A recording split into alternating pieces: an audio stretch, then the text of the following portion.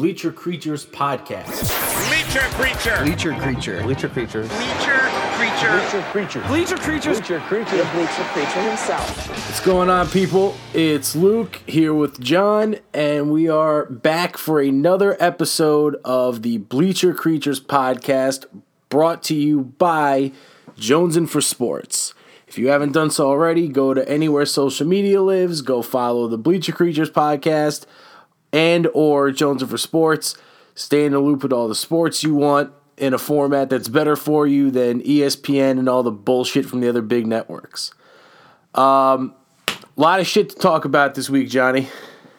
Yeah, no shit. Yeah, well, this is the time of the year.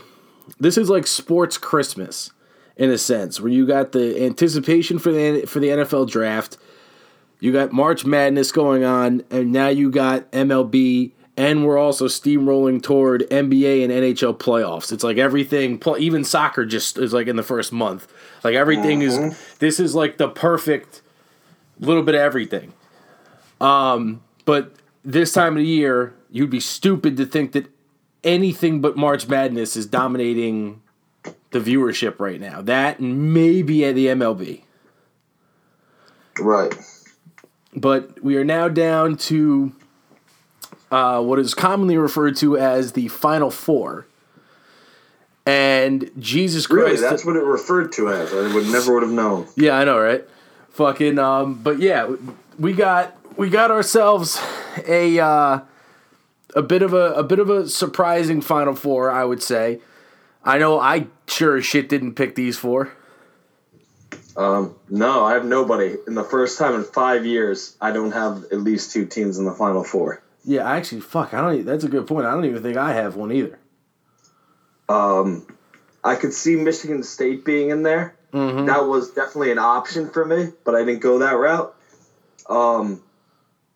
Texas Tech, Auburn. Yeah, right.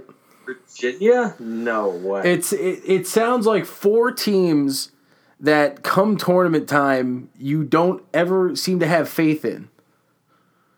No, you don't. Yeah, like you would. I know me and you have mentioned in weeks prior, like Virginia's usually, kind of iffy this time of the year. Michigan State seems reliable, but is also prone to the massive fuck up every once in a while. I didn't see them beating Duke. I didn't give them a shot. I thought they had maybe a max 20%, but nothing greater than that.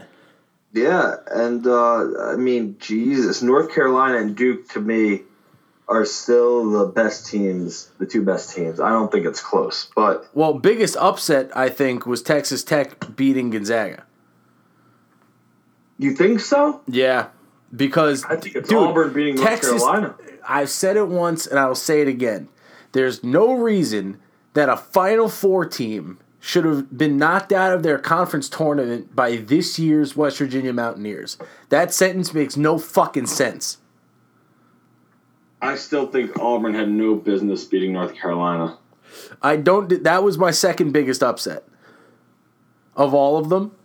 But, I mean, what I'm going to say I like about this Final Four is that it's equal representation, where it's not like 2 or 3 ACC teams and like Kentucky. Like, it's not the same cast of usual suspects that seem to just dominate the tournament like a revolving door. Like, I'm tired of the revolving door. Like, I love this. I definitely wanted to see Duke North Carolina in the finals. That would have been awesome. And I still think those are the two best teams. I don't think it's close, but they're not there anymore. So who gives a fuck? The Final Four, the Final Four. You're right. Yeah, and also what I will say now, which I think is part me speaking from like a point of relief, is I'm so fucking tired of like maybe we'll get a bit of a break from hearing the name Zion Williamson for like maybe a week. Yeah, you'll get it for a week and a half. Yeah. And then obviously once the tournament ends, it's all the declarations for I'm going to the draft. We'll see you at the combine. Yada yada. I'll tell you what, where's Cam Reddish's draft status right now, I would say halfway between a toilet bowl and a sewer valve. I'm not putting him anywhere up there. I'll tell you that. Yeah. Are you? No. Well, I just gave the analogy. I think that made it pretty obvious where the fuck I stand. I mean, geez, what do you have? 6, 7, 8 points yesterday? I think 8, right? I mean, nothing to write home about. Oh my God. Now,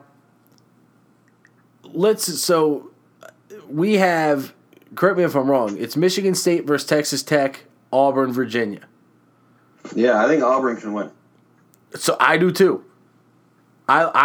You put the gun to my head, I'm taking Tigers. I have to. They're the hottest team in the fucking country. And I got to give credit where credit's due in terms of Auburn for not just, I mentioned Bruce Pearl. Do I think that he's the best coach of the Final Four? Not even close. But he's finding a way to get the best possible performances out of arguably his two best players, which I believe you and me agree is their guards. Yes? Oh, it's not even close. Right. So now you're more of an X's and O's basketball guy than I am, seeing as how you coached it. What exactly, for the listener who may not be as well versed in the ins and outs of basketball, what are these guards doing? Aside from the obvious, that's making their play at such an elite level right now.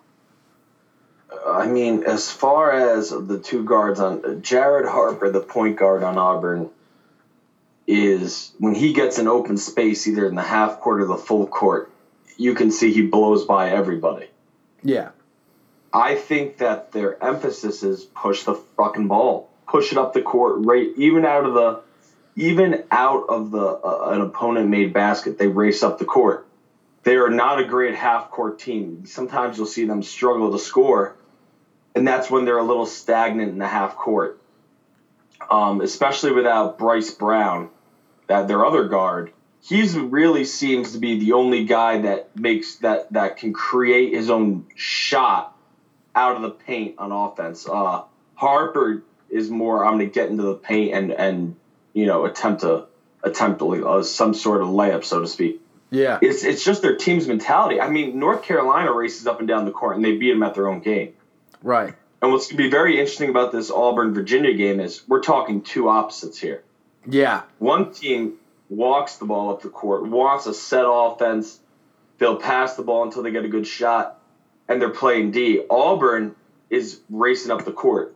So whoever really sets the tone as far as the pace of the game is most likely going to win. I don't see Auburn winning if it's a slow game, and if it's an up and down, I don't see Virginia winning.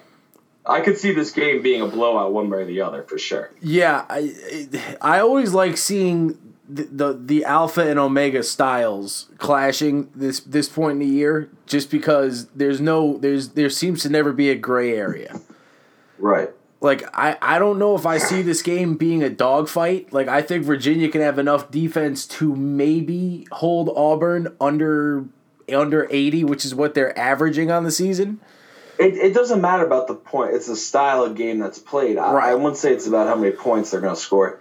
If Virginia, even if Auburn doesn't hit their shots, but it's a running up and down game, I still don't see Virginia winning.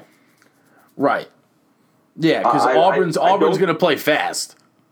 You are not going to stop them from playing fast. Whether it's careless or whether it's efficient or not is yet to be seen. Right. Now, do you see... So you've already stated that Auburn is your pick to make the national title game. I cannot see. Auburn had no business, in my opinion, winning last night. Right. I don't think that Virginia is that good of a team. Do you? In this year's ACC, I would make a legitimate statement that Virginia, at best, was the third best team in that conference. At worst, I would say fifth. Which doesn't indicate to me that they're Final Four caliber. I mean, Kentucky's. I'm not that high in Kentucky either, but Kentucky's way more skilled than Virginia, a lot more youth. But they beat them, and I'll tell you what, Kentucky had the massive amount of size on Auburn. Yeah, And Auburn fought that all game. I mean, P.J. Washington got his. What's that other kid's name? Their center. I'm drawing goddamn blank. Travis. Too. Yeah. What did he really do? I mean, looking back, and the guard Hero. What did Hero have? Did he even have 10 points? I'm looking. He had 7 points for Hero. Travis had 9 points and 6 rebounds. I mean, for a big guy, he didn't do shit. Yeah, right. Hero's supposed to be their Redick, their version, and he did nothing. Yeah. Auburn played well. Auburn's very underrated. I see Auburn winning. And I'll tell you what, based on who's on the other side of the bracket, I wouldn't doubt if Auburn won the whole thing. Well, the other thing that you got to take into account with Auburn, too, they're riding the heater of heaters. Like, I know I said this about Iowa State, but running through a weakened Big 12 this year heading into the tournament was like a false flag operation where it was like a false sense of hope. When you're beating Kansas, Carolina, why the fuck would you fear Virginia when the clear better team was your last opponent and you beat them? For me, it's not gonna. I just don't think Virginia can. You said it best. Virginia can't run with them. If it plays to that style, Virginia's fucked. I couldn't agree more. Yeah. Now I couldn't agree more. The other game. So, because me and you were both picking Auburn, we don't need to beat the dead horse here. When it comes to, I think this will be the better game between Tech and State. I want Texas Tech to win. I would love to see a Texas Tech Auburn final. But right, that sounds. I think Michigan State's going to win. Texas Tech Auburn or Texas Tech, or I'm sorry, a Auburn Michigan State or an Auburn Texas Tech, like anything. That sounds like a second, third week of December bowl game, like the fucking Camping World Bowl. Right, it really does. But, right now, Michigan State is the best team left. I mean, they knocked off Duke. They do a lot of things well. They hit the three. Their big guys played well. They have that point guard. I'm blanking on his name now.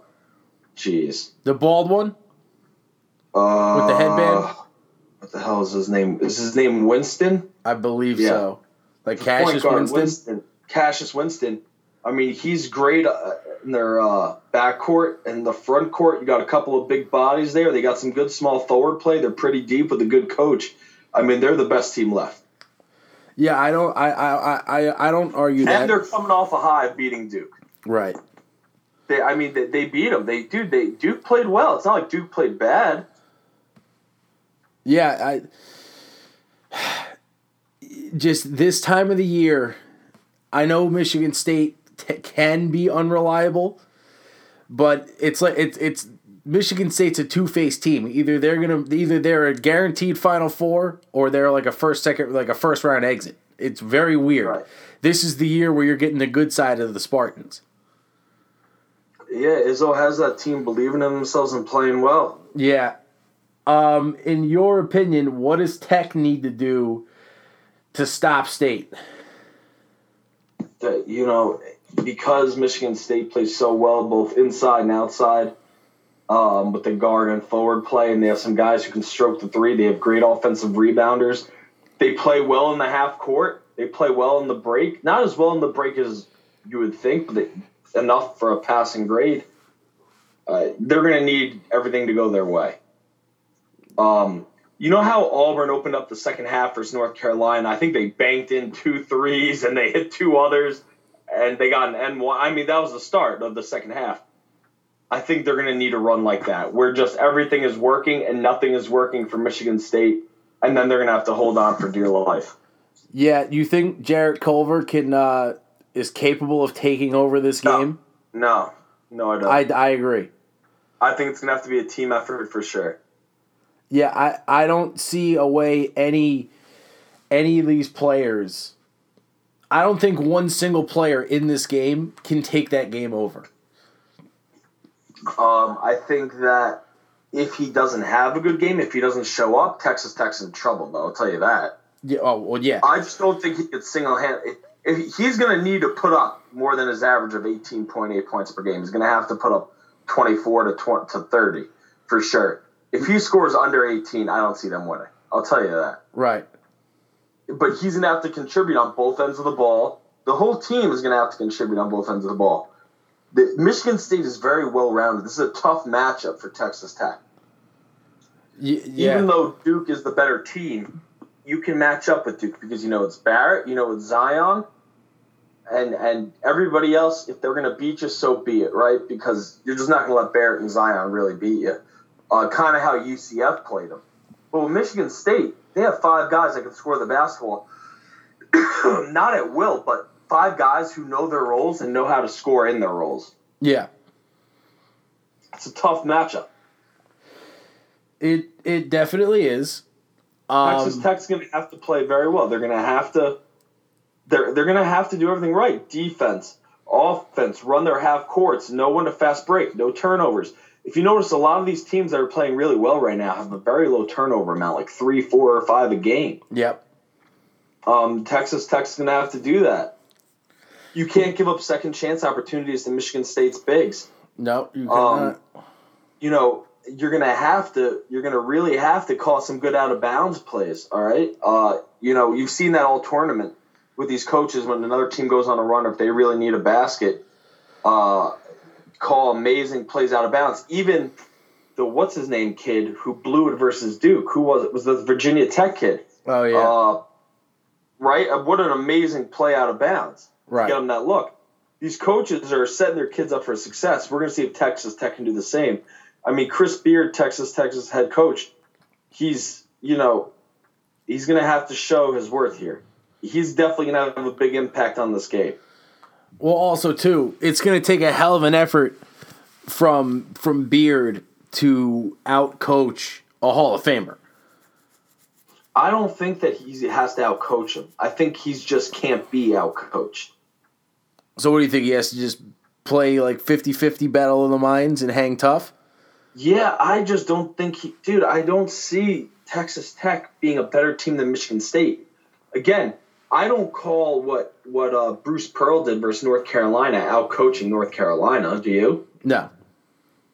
He coached his team well enough to hang in there. They opened up the second half. I mean, dude, some of those – did you see that at the beginning of the second half by any chance? I missed it. I was watching the Yankee game. All right. Some of these shots, I have no idea how the hell any of them went in, to be honest.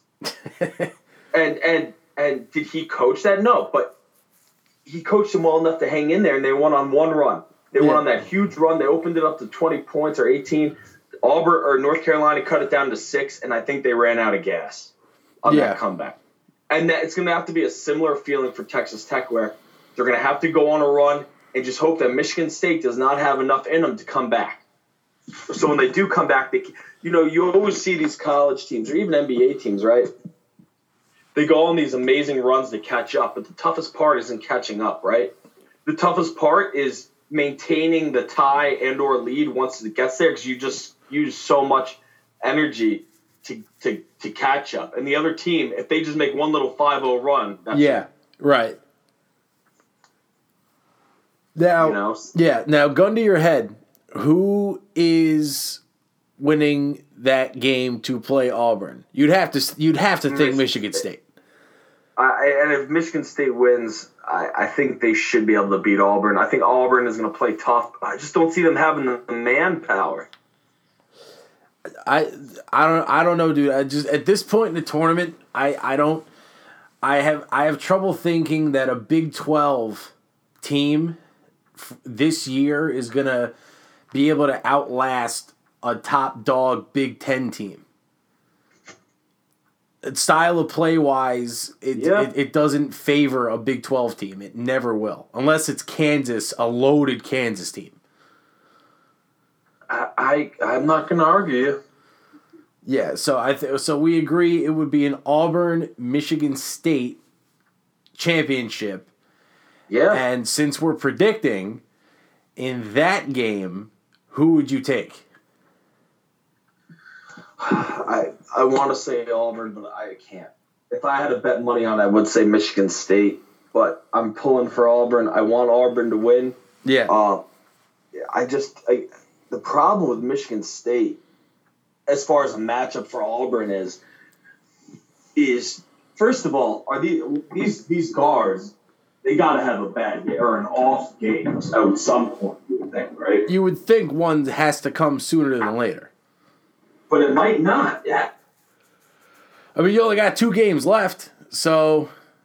And it's not inconceivable to think that these 2 guards can maintain a hot streak for 2 more games. No, it's not. But at the same time, I won't be shocked at one of them. You got to remember, all it takes is one of them, not both, just one. Yeah.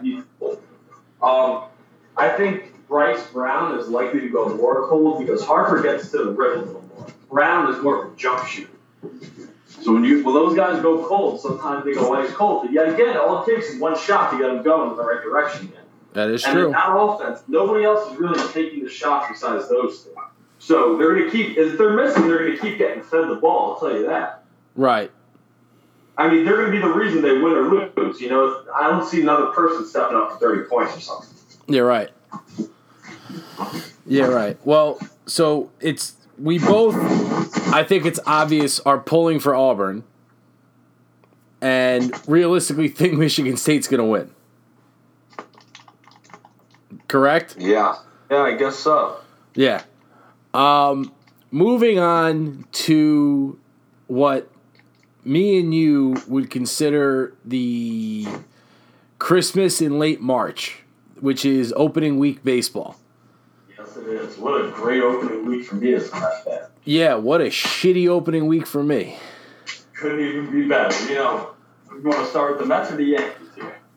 We might. Well, you won't. Why don't we do this? Why don't we end this one on a high note? This segment on a high note, which will be the Mets, while I talk about how terrible of a manager Aaron Boone is, and listen, we all knew that. Yeah, but he keeps proving it now, and it's annoying. Well, I think he proved it all last year too.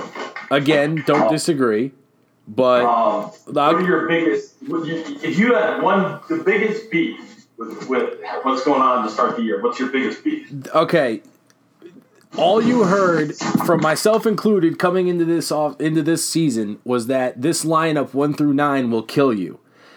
While that may be a true statement, when you leave 30 fucking runners on base in 2 games and you only score fucking, what do we score?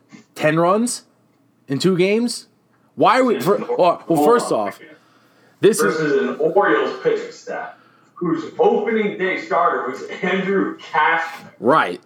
Now, no offense to Andrew Cashner. No, he's fucking terrible. He's not up there with the Max Scherzers and Chris Sales.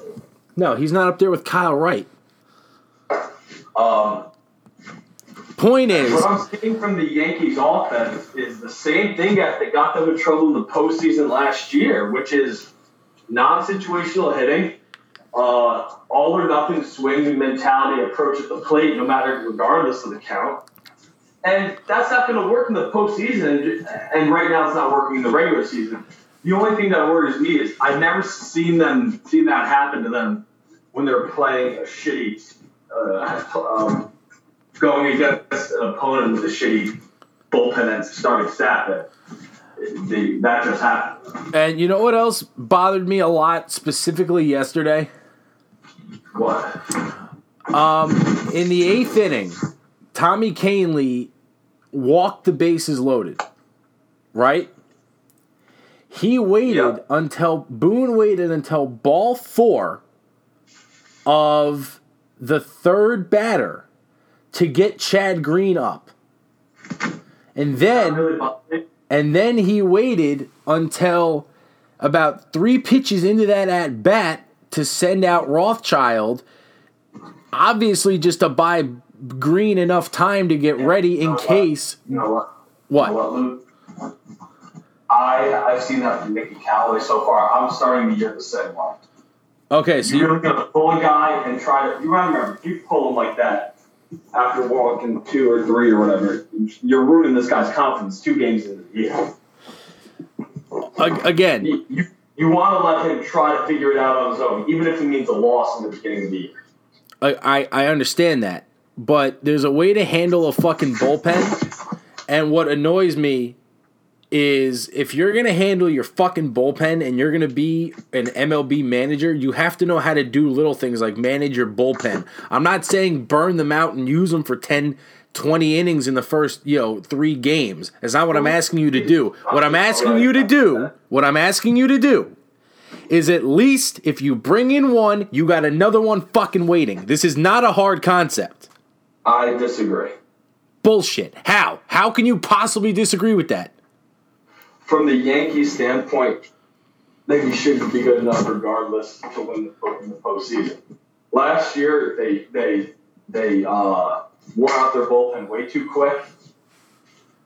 This year, they're probably trying not to do that. They know their bullpen is a strength. They can't wear it out versus Baltimore in the first series. Okay, and the only and here's what I'm going to say. You're saying, oh, you gotta save for the playoffs, save for the postseason. You gotta fucking get there. You got to get there by winning a fucking game or two. If I'm not saying yesterday was a winnable game, it was because of who our opponent was. But in the grand scheme of things, what can always happen in baseball, and you know this as well as I do because you've seen it happen live. You never know when someone's elbow is going to snap and they're done for a fucking year and a half. Sure. At a bare minimum, if you bring one in, you got another one on deck waiting to come in case of the worst, whether it's injury or a grand slam. Sure. Luckily, that's managing 101. And Boone and Rothschild don't seem to understand this concept. If this was any other game in any other situation, I would be willing to agree with you, especially later in the year. Right now, I can't agree with you. That's fine. You don't have to. I can't agree with you right now. I think that You know what? I don't want you to agree with me. How about that one? All right. I will listen. There's certain things. There's a lot of shit on baseball me and you were going to agree on. It's on record here because of this podcast. Well, my one beef with Mickey Callaway would have been the same thing. He left the lefty Justin Wilson in to face Trey Turner, who already went deep yesterday, and who hit the walk, and then ended up hitting the walk-off home run. And Trey Turner rapes lefties. Yeah. He left Seth Lugo in 2 games ago, and probably he should have taken him out. But I cannot. Am I happy the way he handled the bullpen? No. But it is such a. Both managers did the same thing. Yeah. I agree with it though, because you gotta. Yeah, because even Haley's gonna be a big guy for this team down the stretch. Because even I know he does. And he looks a lot better, like physically. Like he looks like he dropped about 20 pounds. It looks like he's throwing easier. And when he found the strike zone again, he was pounding the zone. But I'm just saying, at a certain point, they're relievers. One comes, they're like. It's like whack-a-mole. One comes up, that one goes, and then the next one comes. It's a cycle. You know that. You're not stupid. But we did this. The Yankees did this on Saturday. You left Holder in for 2 fucking innings. Don't know why.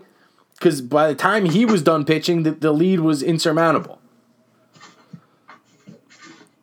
It at a certain point, like I could make an argument with Mickey Callaway that him as a pitching coach should have A++ knowledge of how to handle a staff. But he doesn't yet. He does not know how to handle the bullpen yet. I think he's very good for the starting staff. I couldn't agree more. He's treating the Mets staff with the same way because it's a similarly built rotation to what he had in Cleveland. So there was you could make the argument there was a minimal adjustment period for Callaway, but he now has a very good bullpen. Oh, extremely good. Right. Diaz looks lights out, but getting to Diaz shouldn't be that hard to navigate. Obviously you can't burn a reliever every game because they'll die, but you have enough guys there. You don't have to bank that heavily on Justin Wilson. You don't have to bank overly heavily on Seth Lugo. You got arms now. Use them. Yeah, but it just seems to be a comp. Dude, you can't wear out your bullpen this early. You can't. You can't do it. You cannot do it. Injuries happen. You gotta wait. You gotta wait. The first series is not a time to go, okay, we're gonna unload everybody. This is the NFL, where every game you must win. Well, you know what I guarantee you is gonna happen today in the Bronx? for the game against Detroit. Domingo Germán is our quote-unquote starter. I don't think he comes into at the earliest the second inning. Something tells me tonight that the Yankees are going to try an opener. I have heard that. I wouldn't doubt it. And I guarantee you it'll be Chad Green. To my knowledge, Green was the only one who took a sample at that role in spring training. Do you have a problem with the opener? I mean, I don't, because the only relievers that should not be available today should be Sessa and Canely. You get Ottavino back, who's looked incredible. Again, against the Baltimore lineup, but the stuff has movement. It's still, as long as the stuff, I don't judge pitchers up to it. Right. Right. No, like Ottavino's stuff is dancing all over the place. It's fun as fuck to watch. But there's a part of me, I'm curious to see the opener, just because it's a proven concept and we have the pen arms to do it. I don't know if I want Germán. I don't know if Germán will make it through a full 5 innings. He might not. He could. He has the stuff to do it, and he had a good spring. He doesn't have the command of that stuff just yet. Correct. He's not a finished product. Neither is Sessa, and clearly neither is Loaizaga. Not yet. Right. If one of them emerges to be a finished product, that's a huge win. I never thought in a million years that you could make an argument the most important player that the Yankees don't have right now is Jordan Montgomery. Absolutely, because he is a lefty. First of all, he's 2019 version of Andy Pettitte.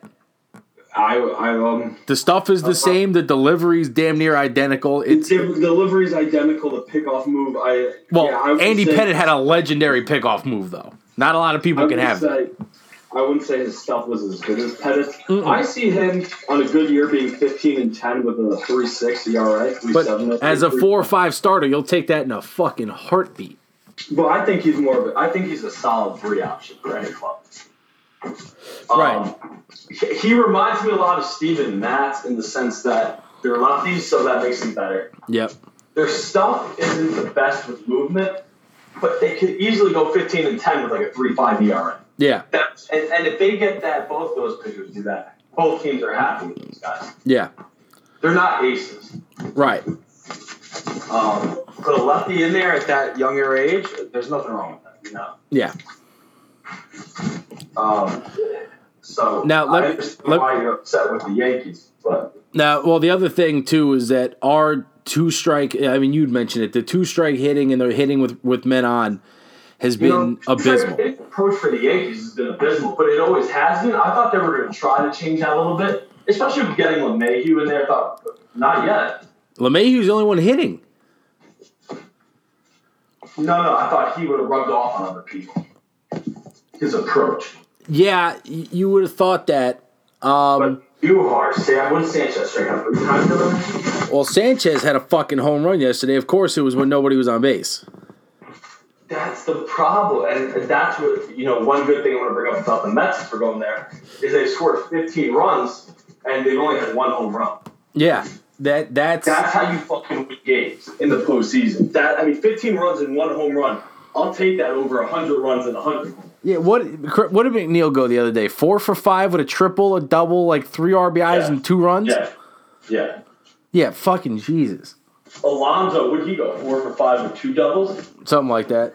And 3 doubles, 2 to opposite field, and he pulled them. There you go. And I love what I'm seeing from those young kids, man. I really do. Yeah, well, you guys... their starting pitching's going to be there. It seems as though the bullpen's going to be there. If they can score runs, they're going to be dangerous. Yeah. And this is without Lowry and Cespedes. Yeah, let's be real. If you look at Lowry, and we touched on this when the signing happened, but when you look at Lowry, he's a depth guy. He's almost like a Todd Frazier, like a depth guy and just a veteran presence for an otherwise mainly a young team. we all knew, and Todd Frazier, unfortunately, might get phased out of this equation. He might as well be the fucking clubby. Yeah. At this point, let's be real, because these guys don't seem... The Mets seem to be playing with that kind of, like, fresh, youthful spark. They have that for sure, and that, everybody kept saying, Lowry's hurt, Frazier's hurt. And what did I tell you? I said, Luke, they're not going to play with that. Watch. Yeah. I said that to you. I said, these young kids, I like them. I think they're good. I think they're very underrated. Yeah. They didn't get the hype they played with Torres. I think Andujar he didn't get as much hype as he deserved either. No. Coming up, so to speak.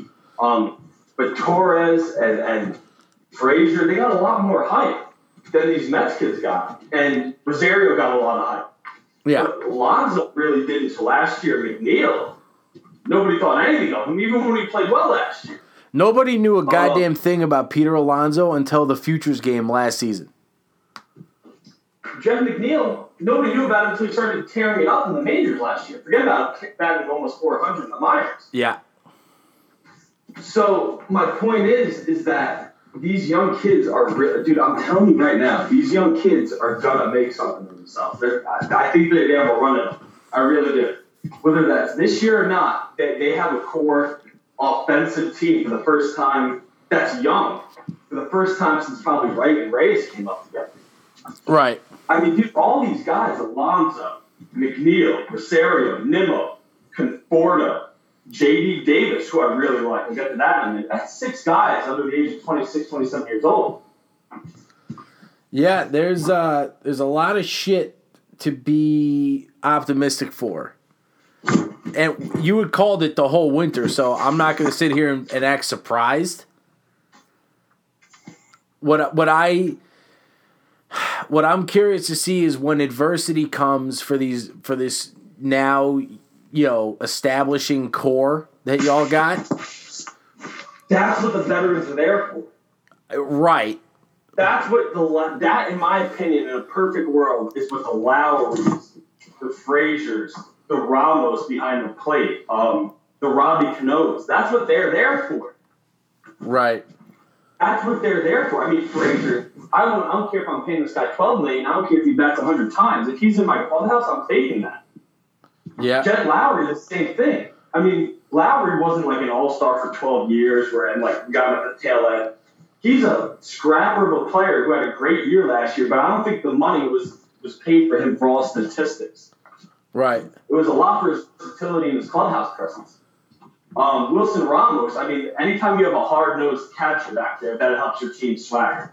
Okay? Yeah, the Mets started off the London 2 last year. They lost their starting catchers at back-to-back days, and I don't think they won a game for the next 3 months. As soon as they got on their catchers back, they started playing well again. Towards the end of the year, like I said, they had the best record the last month of baseball. Obviously, they were out of it, but still. Right. This team plays hard. Dude, I went to a game in Miami. I don't know if we spoke about this on the show already. I went to a game in Miami over the summer. The Mets were out of it, but I was in Miami, and it was like a $5 ticket for a good seat, so I was like, why not? Dude, these guys were jumping around like they were in the playoffs, and they were so happy. And it was the veterans, too, like Reyes. It was the veterans like Frazier. Dude, they were having a grand fucking time. Mickey Callaway has these guys wanting to play baseball.